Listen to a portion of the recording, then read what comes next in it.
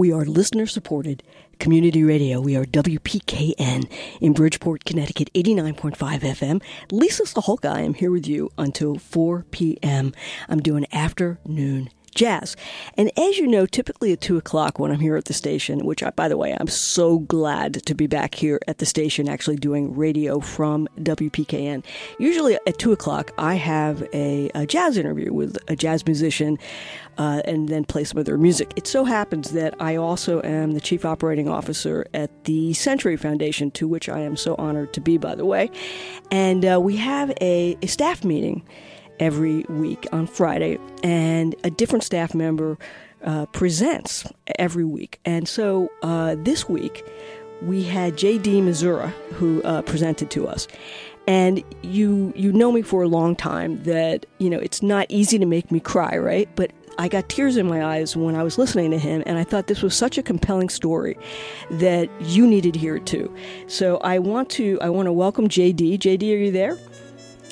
Yes, I'm here. I'm so glad to hear you, and I want to first welcome you to WPK, and thank you so much for taking the time to join us. Well, Lisa, thank you so much for having me. I'm so excited to be on today, and, I look forward to our conversation. So, tell us a little bit, before you get into your story, that I really want everyone to hear. But before you get into that, tell me a little bit. You've had a tremendous career trajectory, including working with some, people that I think would bowl other people over. And I think that, for you, maybe this has just become kind of a normal thing to do all these amazing things. But tell us a little bit about some of the things that you've been doing. Sure, absolutely. So before currently, of course, I'm the Government Affairs Assistant at the Century Foundation, which we both are so honored to work at, and I'm so happy that I got the opportunity to continue to do the work that I'm so passionate about at CCF. But before I joined CCF, I earned the Congressional Hispanic Caucus Institute Public Policy Fellowship, in which I completed 2 fellowships, one at the Aspen Institute Latinos in Society program, working on public policy, researching and developing solutions on how we can, make economic mobility a reality for Latino-owned businesses, entrepreneurs, and the workforce. And then after my time ended there, I was the legislative fellow for Congresswoman Alexandria Ocasio-Cortez from New York's 14th District. For the first 2 weeks, I was just the legislative fellow, and then my chief of staff approached me and wanted me to co-lead her immigration portfolio.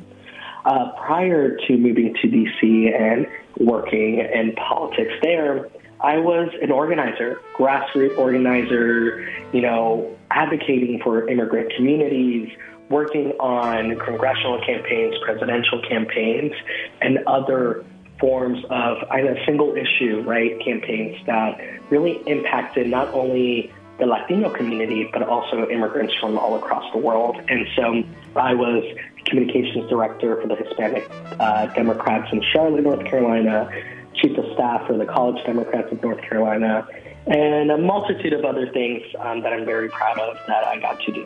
Including a recent graduation, if I don't remember correctly. Yes, a recent graduation from Queen's University of Charlotte, where I majored in political science.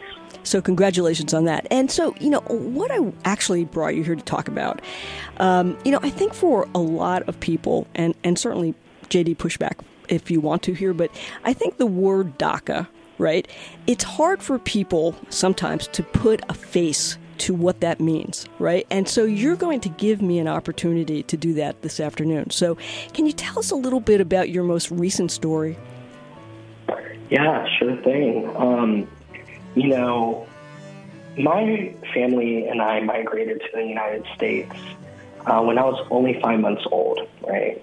And I came here and I grew up thinking that I was just like everyone else, thinking that I had the same opportunities that everyone else did. I mean, my parents literally loved and aspired to reach the American dream. I mean, that's what they told me since I was little. You are going to be our American dream.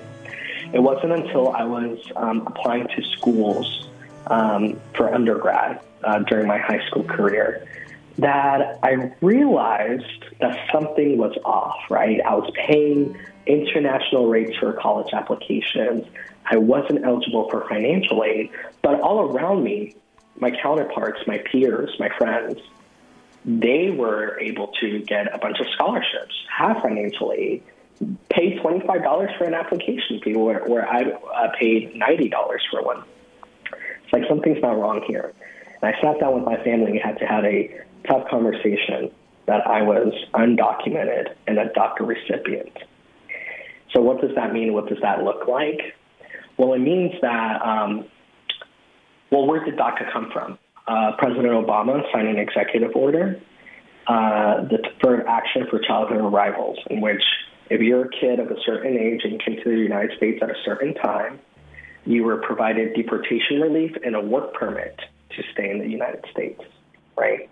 But your parents weren't protected, and you didn't get an opportunity to apply for financial aid for colleges, nor did you get the opportunity to vote. I mean, literally, the law recognized that you've been here for a certain amount of time, which usually turns out to be a long amount of time, and you still were not giving these rights and privileges that other people did have.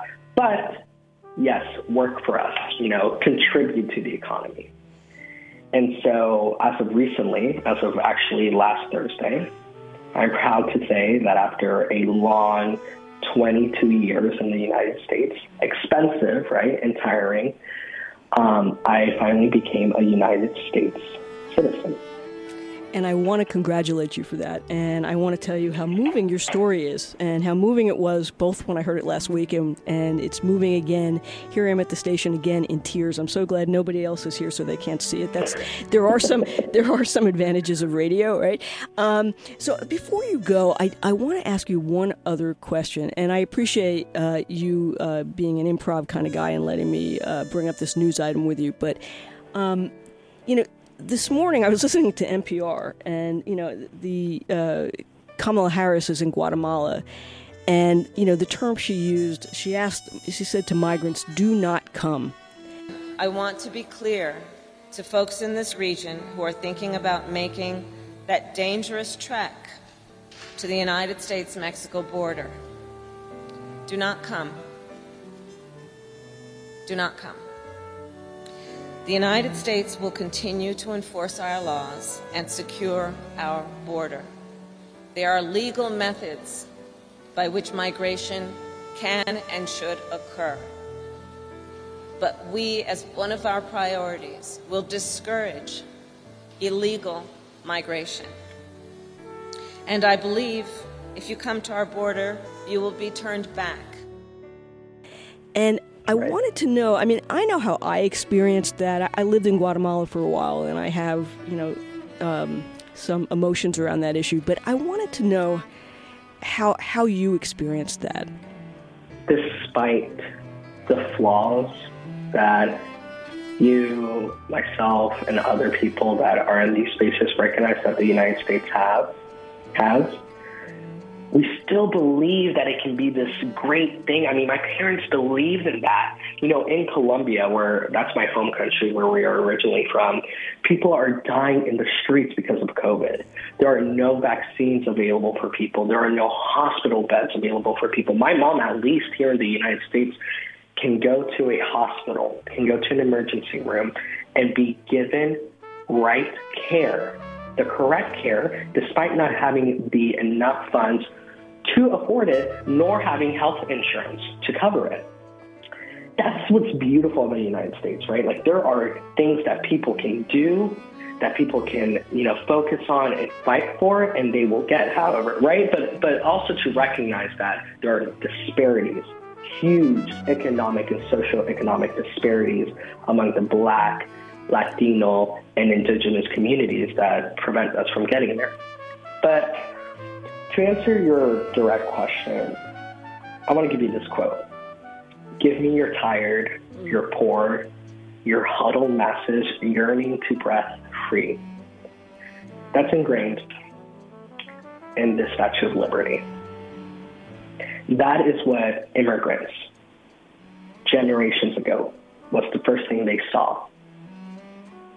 You know, that's what our founding fathers did, right? They were fleeing from Great Britain to have religious freedom, to have self-government. They fought for that right.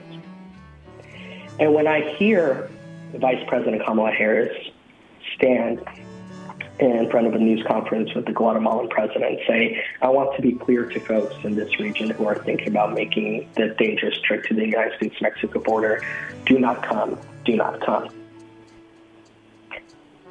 It's hurtful.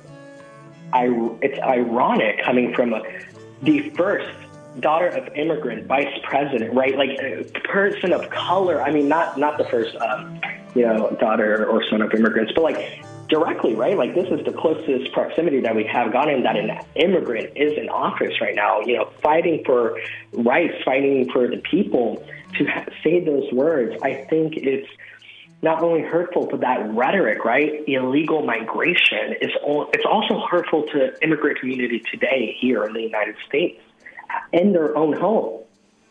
And I think that instead of discouraging people from coming to the United States, you know, especially since the United States continuously frames themselves to be a country of immigrants, right? Why not go there for the sole reason that the vice president is there right now, to find the causes of root migration, exactly. To understand that the United States in their foreign policy towards Latin America has caused the region to be destabilized, to be, you know, to have high crime rates, right? Like that's the reason, right? People are not fleeing the country just because they want to, right? They're fleeing violence, prosecution, gang wars, government corruption. You know, and to tell somebody, do not come, that's, first of all, it's not an easy decision to make. To go through everything to get to the United States and seek asylum. And that's the thing. You know, there is this assumption that seeking asylum, right, this preconceived notion that seeking asylum, and unfortunately the vice president kind of, you know, referred to it in this way, that it's illegal. It's not. It is a legal form of migration. Agreed. You come to the United States and you seek asylum and you ask for protection and you have the right to get it. And so those are my initial reactions. I don't think it's helpful. I think it's counterproductive, and I think it goes against what the administration ought to be doing and promised the American people, which was, you know, find the root causes of migration, address them. Because people coming from Central America, from South America, you know, really going through that dangerous journey, it's not because they just want to. It's because years, hundreds of years of unfair U.S. foreign policy towards that region has caused, you know, what we are seeing right now, what we are experiencing right now.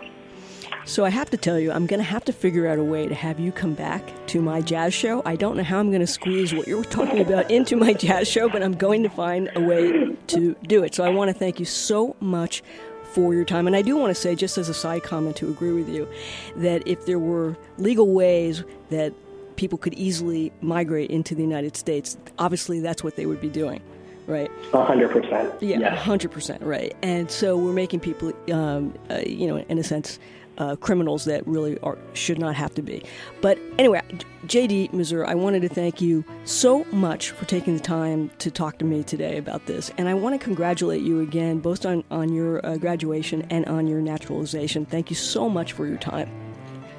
Thank you, Lisa. Really appreciate it. Thank you again for having me on. Okay, thanks, J.D. We'll talk soon.